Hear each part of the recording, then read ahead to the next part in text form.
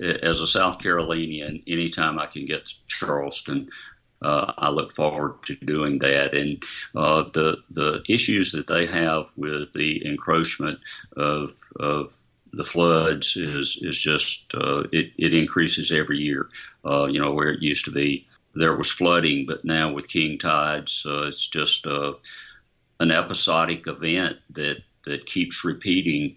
And then I've also, been involved in the offshore drilling issue. That was something that, when you live 250 miles from the coast, most people say, well, that doesn't affect me.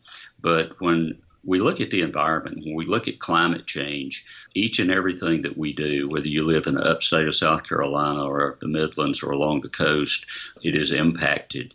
And I think we have to be vigilant, and we have to ensure that we're taking the necessary steps that ensure that for our future generations that we're protecting Mother Earth. Because, I was listening to the podcast that Governor Kasich did with you, and he and I share the view that we are stewards of what God has given us here.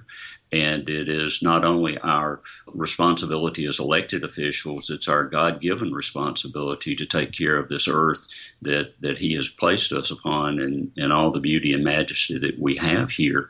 So that's extremely important.